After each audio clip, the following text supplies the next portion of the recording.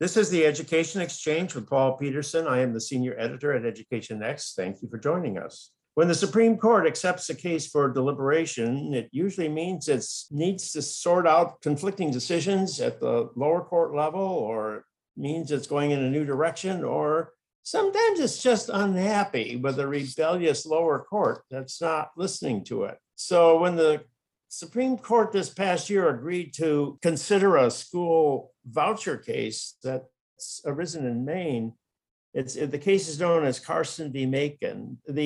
The school choice movement quickly noticed, because we've just had a school voucher case before the Supreme Court. Did the Supreme Court feel they had to do something here to a lower court?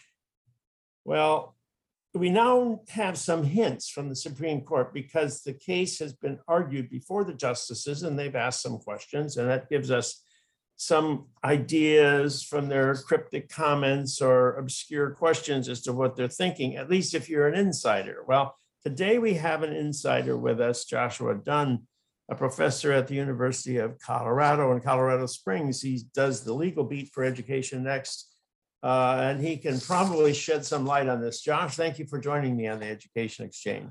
Thanks for having me. It's great to be back. Well, Josh, Maine has one of the oldest voucher programs in the United States, but it's also one of the most obscure voucher programs. How did the actions of the state of Maine become a matter of dispute so consequential that it's arrived at the doorstep of the Supreme Court?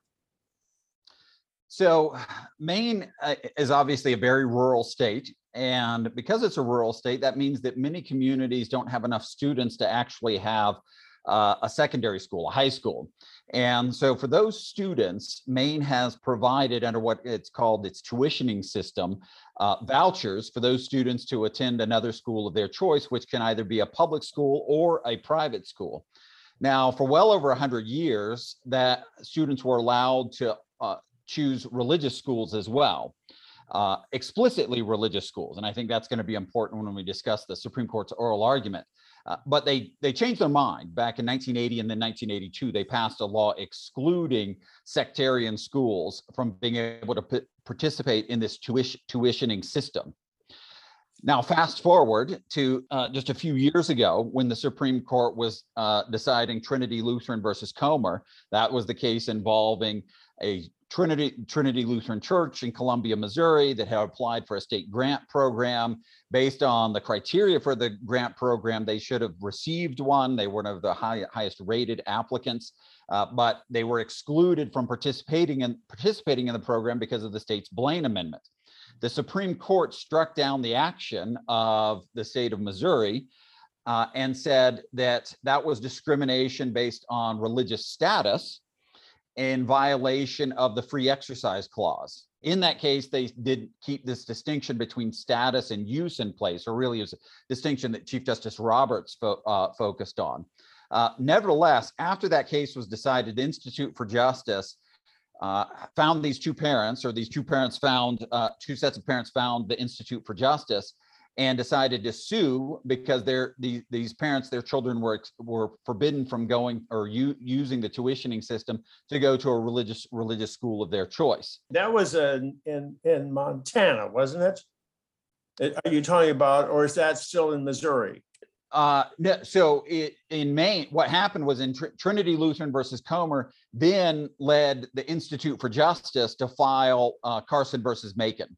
That's where Carson versus Macon came from, because that decision, it was obvious to folks at the Institute for Justice that the Supreme Court was going to be more receptive to the arguments based on religious discrimination under the Free Exercise Clause.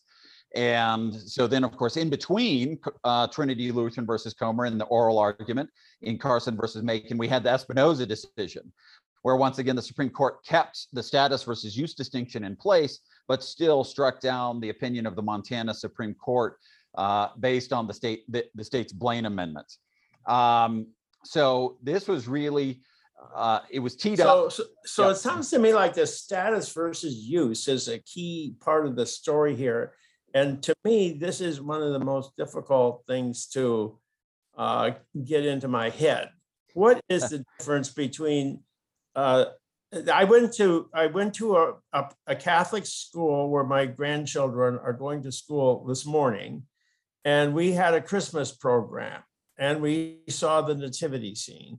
And it is a Catholic church, and they do celebrate Christmas and do all kinds of they have other religious activities. What's the difference between having a religious status and engaging in religious activity?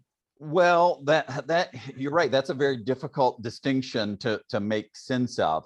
I think one way of describing it is that the status use distinction allowed the Supreme Court to have a 7-2 majority in Trinity Lutheran versus Comer rather than a 5-4 majority. So by doing that, it allowed Chief Justice Roberts to get Justice Breyer and Justice Kagan to join the majority. But everyone recognized that this is a very tenuous distinction. And some of the other justices, Justice Gorsuch, for instance, argued that, well, this really can't be sustained. Same thing was argued in some of the concurrences in Espinoza decision, because in the end, religious people do religious things. Now, what Chief Justice Roberts tried to say is, well, in some instances, people are being excluded from programs merely because they are religious. And then religious use might be something like actually engaging in religious instruction. But again, where you actually draw that line, it's not entirely clear. I think many people have thought, even people who disagreed with the Court's decisions in Trinity Lutheran and Espinoza, thought that the distinction is pretty unstable and wasn't likely to survive. And I think that's likely going to be the outcome here in Carson versus Macon, is that they'll have to eliminate that distinction, even though I think Chief Justice Roberts was still trying to maybe point at a possibility of there being a status use distinction here. Well, I mentioned in the opening observation that the lower court, the federal court, was it the First Circuit? I believe the First Court actually continued to draw this use versus status distinction. Were they on risky grounds when they did that, or was that fair game on their? I think they were asking the Supreme Court to review their decisions. So the Maine won at trial, and then they won on appeal as well when the parents appealed. And interestingly, that the panel that heard the case on appeal included Justice Souter, retired Supreme Court Justice Souter, and I think it was pretty clear that under Espinoza, Maine was going to have a hard time winning. I think the Supreme Court would have preferred if the lower courts had said, well, this really, or at least Chief Justice Roberts would have preferred if the lower courts had said, well, this is still discrimination based on religious status, then preventing them from having to get involved. But of course, that's not what the lower courts did. The argument of the lower courts, and in particular the appellate decision, well, status is, once again, just because you're religious. What Maine is doing is preventing public funds from going to schools that are explicitly sectarian and make religious education a central part of what they do at the school. Well, actually, I think that in the Maine government, the Department of Education that administers this program actually says, okay, if you're a religious school, but you don't do anything religious, and we've got some religious schools out there that are almost not religious anymore. They have a religious heritage, but that's not part of their current program. Yes. So actually, in that case, there is sort of a distinction between. Oh, yes. Yeah. And that caused problems for Maine at oral argument. There were some of the justices who obviously thought that this kind of picking and choosing among which schools were religious but not too religious was really a problem. I mean, under old Establishment Clause analysis, you would call that an excessive entanglement, right? Immediately, if the government is actually saying, well, yeah, you're religious, but it's you wear it lightly, so you're okay. But you folks over there, you actually believe what your traditional doctrines say, so you can't participate. That obviously was a problem for some of the justices, and there were schools that wanted to participate, who said, we aren't going to require students who come through the tuitioning system to participate in chapel or religious classes. And Maine still excluded them. They still excluded them because on their website, they said something like, and this is a fairly liberal Episcopal school as well, theologically liberal, you would say, Episcopal school. They just said, well, chapel is a central part of what we do at the school. So because that was on their website, Maine said they can't participate. But there were other religious schools, historically religious schools, that they said, well, you're okay. Because you basically, maybe it's kind of like Harvard, that used to be religious, but it would be very difficult to describe it as Puritan anymore, at least in some respects. Well, Josh, in passing, you made a comment there that was intriguing. You said that Justice Souter was involved in this case somehow, even though he is no longer on the Supreme Court. What's that story? Right. So retired justices can still sit on panels. And I think because Justice Souter lives in New Hampshire in the First Circuit, that's where he would be able to sit on cases. And I think they can even do it at the district court level. But most of them retired justices, if they're going to do this, they'll do it at the appellate level. Now, it doesn't happen all that often because we just haven't had a lot, or at least recently it hasn't happened all that often, because most of the justices who have left the court have left because they died. And so there hasn't been that opportunity for them. But that is something that retired justices can do in the same way that emeritus justices, appellate court justices can still sit on cases as well. So is that sort of, did his participation was that an effort by the First Circuit to sort of give some heft to their decision? So it could be. I don't know how he was selected for it, though, if this was done by lottery or if whoever, say, the presiding judge of the First Circuit is actually personally selected the judges who were going to sit on the panel. I do think you could say, though, that he was trying to send a message to his former colleagues on the Supreme Court. But I think Justice Souter knew that the opinion that he joined was likely to be struck down and not survive. But we'll still have to see. But I think that's the reasonable conclusion after oral. What are the questions or comments that the justices made that lead you to that conclusion that this is going to go down, this ruling in right? So if you look at what we think of as the conservative justices and their questions to both the attorney for the Institute for Justice, and then I think Deputy Solicitor General for Maine, or Attorney General for Maine, and then there's a Deputy Solicitor General for the United States that was also defending Maine's policy. It was pretty clear that they were very skeptical of this. I actually think that the only hope for Maine is if the Supreme Court were to dismiss the case and say that the parents don't have standing, because there's this question about some of the schools that the parents who are part of the lawsuit where they send their children.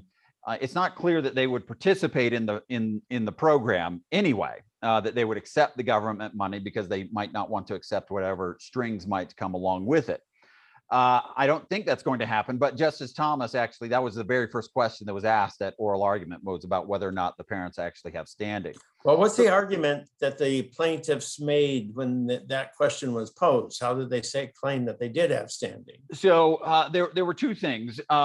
One, the attorney for the Institute for Justice said, even if these schools don't accept it, the mere fact of this discrimination against a constitutional right means that the court will normally decides the case. So that's the first thing.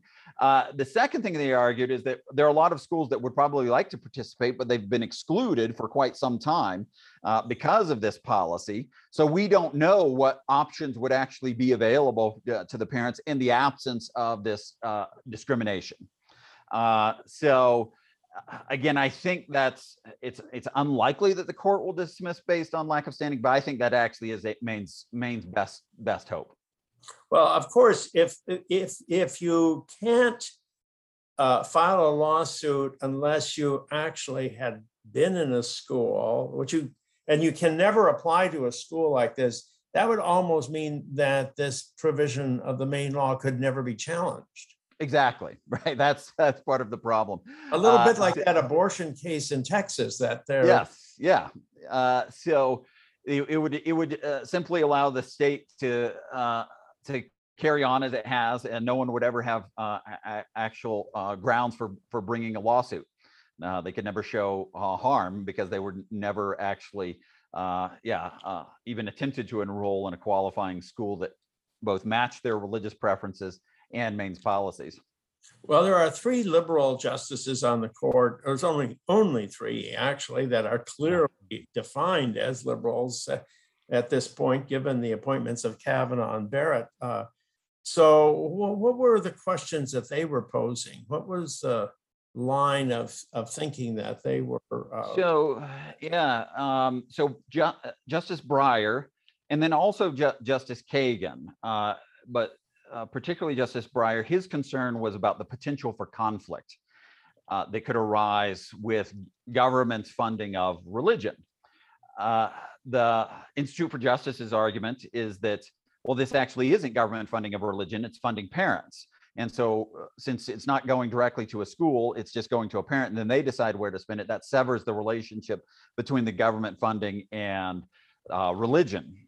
But Justice Breyer is concerned that there would be anger that could result if someone participates in the tuitioning program and then someone then sends their child to a school that adheres to traditional sexual ethics that then run afoul of the general ethos of Maine, which after all has a statute on the books that prevents discrimination against individuals based on sexual orientation.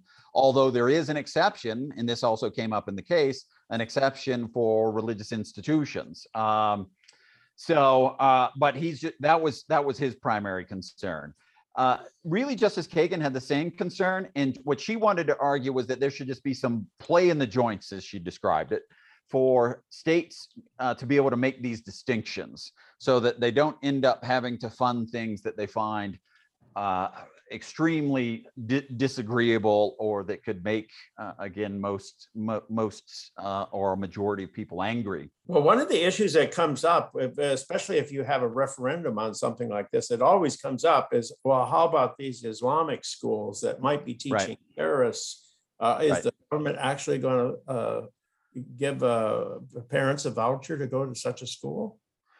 There were similar questions that came up at oral argument, because one of the things that was raised was, well, under the Maine law, you could have, say, a white supremacy school, but because it's not religious, it would still satisfy the Maine's requirements. The response of the attorney representing Maine was, well, if something like that were to happen, the legislature would immediately address it. But there was another question, which is, well, what if you have a school that just really hates religion? And they say, we are just hostile to religion. Would they be excluded from the program? And under the law, no, they wouldn't be. But you had that response from Maine, which was that, well, if something like that were to happen, we would address that through the legislative process very quickly. So then there would be these questions, I think, that would arise, though, with perhaps some of these schools there, or the possibility that's always raised with Muslim schools. And in that circumstance, I don't know actually what would happen. Well, some of these justices have well-defined positions. We sort of know where they're coming from, but we've got 2 new ones. We have Kavanaugh, we have Barrett. Did we get any hints as to their thinking from the questions and comments they made?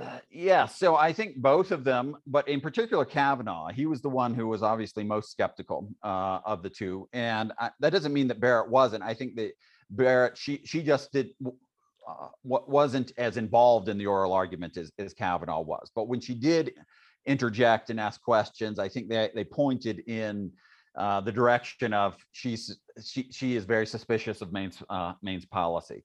But Kavanaugh, it's pretty clear that he thinks, again, at least based on oral argument, or he's very concerned, I think we can say with confidence, that this really does amount to religious discrimination in violation of the free exercise clause. And sometimes you saw Justices Gorsuch and Kavanaugh both kind of taking turns building on questions that the other had asked, pushing in that direction. So I think that everything that we've seen indicates that those two justices are not going to be sympathetic to Maine, and they're likely vote to strike down the law.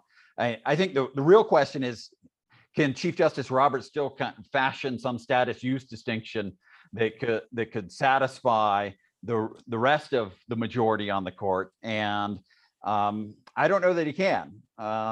They don't need his vote now. And he doesn't like 5-4 votes. So I think there's a kind of almost gravity. If you have the other 5 conservative justices that vote to strike down Maine's policy and law, and they want to eliminate the status versus use distinction, I think that Chief Justice Roberts goes along with them.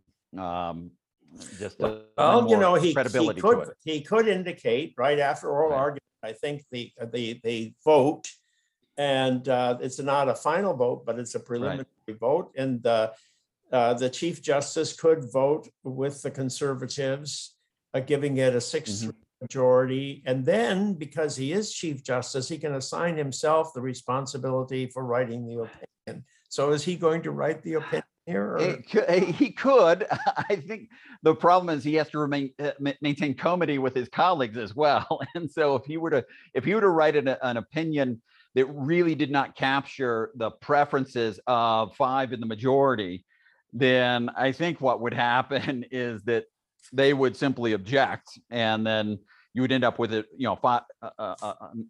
different majority, and maybe he would draft a kind of concurring / dissenting opinion. But that is a possibility. And I think he did that in some of these other cases, like the Trinity Lutheran case, the Espinoza case. He maintained control of both of those. And I don't know that he can do that now. Now, let's see. In the Espinoza case, had we already had the Barrett appointment on the? No, yeah, because that was, I think, the summer before Barrett's. Was it the summer, or was it 2019? Yeah, maybe it was. No, it's 2020. Yeah. It's summer 2020, but she doesn't join until the fall, right? Right. So the court has made a move since that Montana case, which you're saying is enough now to move the reasoning of the court to forget about status versus use. That's a weak reed to lean on, and they're going to abandon that. And that's what I think. Some people say that the Supreme Court's reasoning on religion in the schools has changed fundamentally since Nyquist back in the 1970s. So in 50 years, we have gone all the way from saying you can't give money to religious schools to you have to give money to religious schools. That's a huge 1% turnaround. Yes, and I think what it points to is the increased importance of the free exercise clause. Now, some of this, of course, you have Zellman versus Simmons-Harris, which says that under the Establishment Clause that vouchers are not unconstitutional. But what we've really seen in the last 7 to 10 years is an increased focus on free exercise claims by the Supreme Court. And that's where and for a long time, that was just reversed. The free exercise clause was, you wouldn't say it was forgotten, but there wasn't a whole lot of litigation under the free exercise clause. There weren't really a lot of significant free exercise cases decided by the Supreme Court, Employment Division versus Smith, being the most important of the last 30 to 50 years, you would say. But by placing the emphasis on the free exercise clause, that has, I think, strengthened the hand of those who want these kinds of opportunities for parents to send their kids to a religious school of their choice, or whatever school of their choice, in a way that the Establishment Clause did not allow for. And some of that was just because of the Supreme Court's Establishment Clause jurisprudence, which was so muddled, but overall, you would say, was tilted against religious accommodations. The Lemon test was overall a test that was not sympathetic to the claims of religious adherence. And after all, that's why many people bringing what you would call religious claims actually started moving in other directions. For instance, free speech. They would try to bring free speech claims rather than the Establishment Clause claims. And I think something similar has happened with the Free Exercise Clause. They've spotted an opportunity, identified an opportunity to have some success in a space that otherwise they wouldn't have success in with the Establishment Clause. Well, so this is pretty fascinating, but how far will this go? Because you can imagine, okay, so now we have charter schools, we have secular charter schools. If you're giving money to secular charter schools and there's a religious charter school, given this ruling that says you cannot discriminate against religion when you're giving money to secular institutions, doesn't this mean that we now will have religious charter schools? I think that's a distinct possibility, and that's in fact the scenario that Justice Breyer raised in his dissent in Espinoza. He said, if you look at the majority's reasoning, you can't really stop it where Chief Justice Roberts wants to stop it. He says, well, there's an otherwise available benefit, and if you exclude religious adherents from participating in this otherwise available benefit, then that amounts to a violation of the Free Exercise Clause. And so he raised this possibility, for him, a specter of religious charter schools.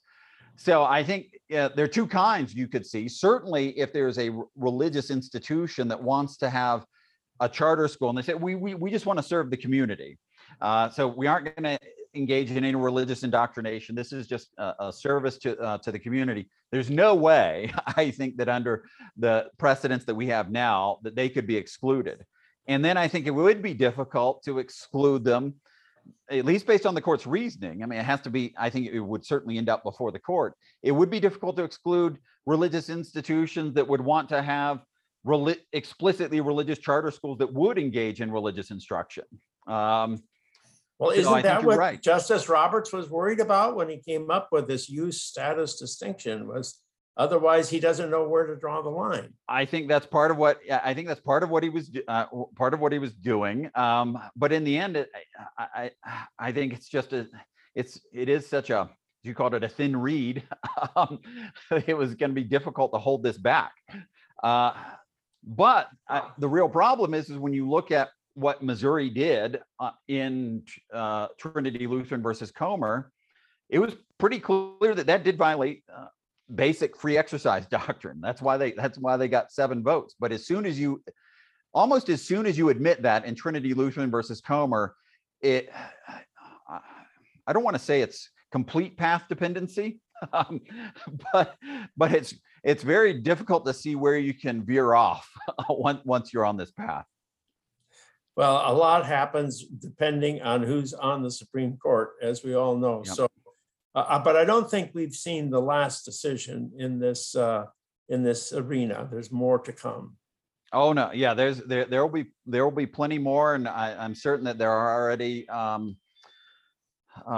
public interest law firms that are scouting for the best plaintiffs to bring these cases. In fact, there's a case out of Maryland that, although this case could decide that issue, but there's a case out of Maryland. There's one in Vermont. It's not clear if Vermont is going to actually appeal. I don't think that they are, but so even if the Supreme Court were to decide to dismiss based on lack of standing, there's no way they're going to avoid this particular issue. And then these other issues are inevitably going to come before the court.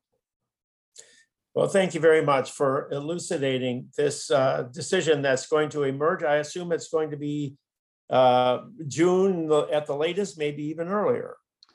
Yeah, so June at the latest, but I wouldn't be surprised if we see a decision earlier, just because there's a consensus among the justices in the majority about what they want to do. So,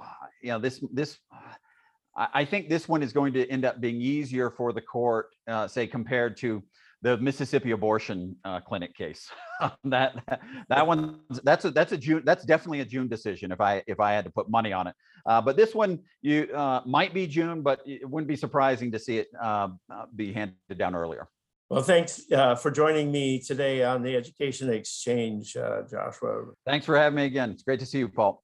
I've been speaking with Joshua Dunn, professor of political science at the University of Colorado in Colorado Springs. He's the author of the well-known study of the controversial school finance case in Kansas City, Missouri. I thank you all for joining me today on the Education Exchange. I am Paul Peterson. Please join me every Monday at noon Eastern Time for a new Education Exchange podcast released on the Education Next website.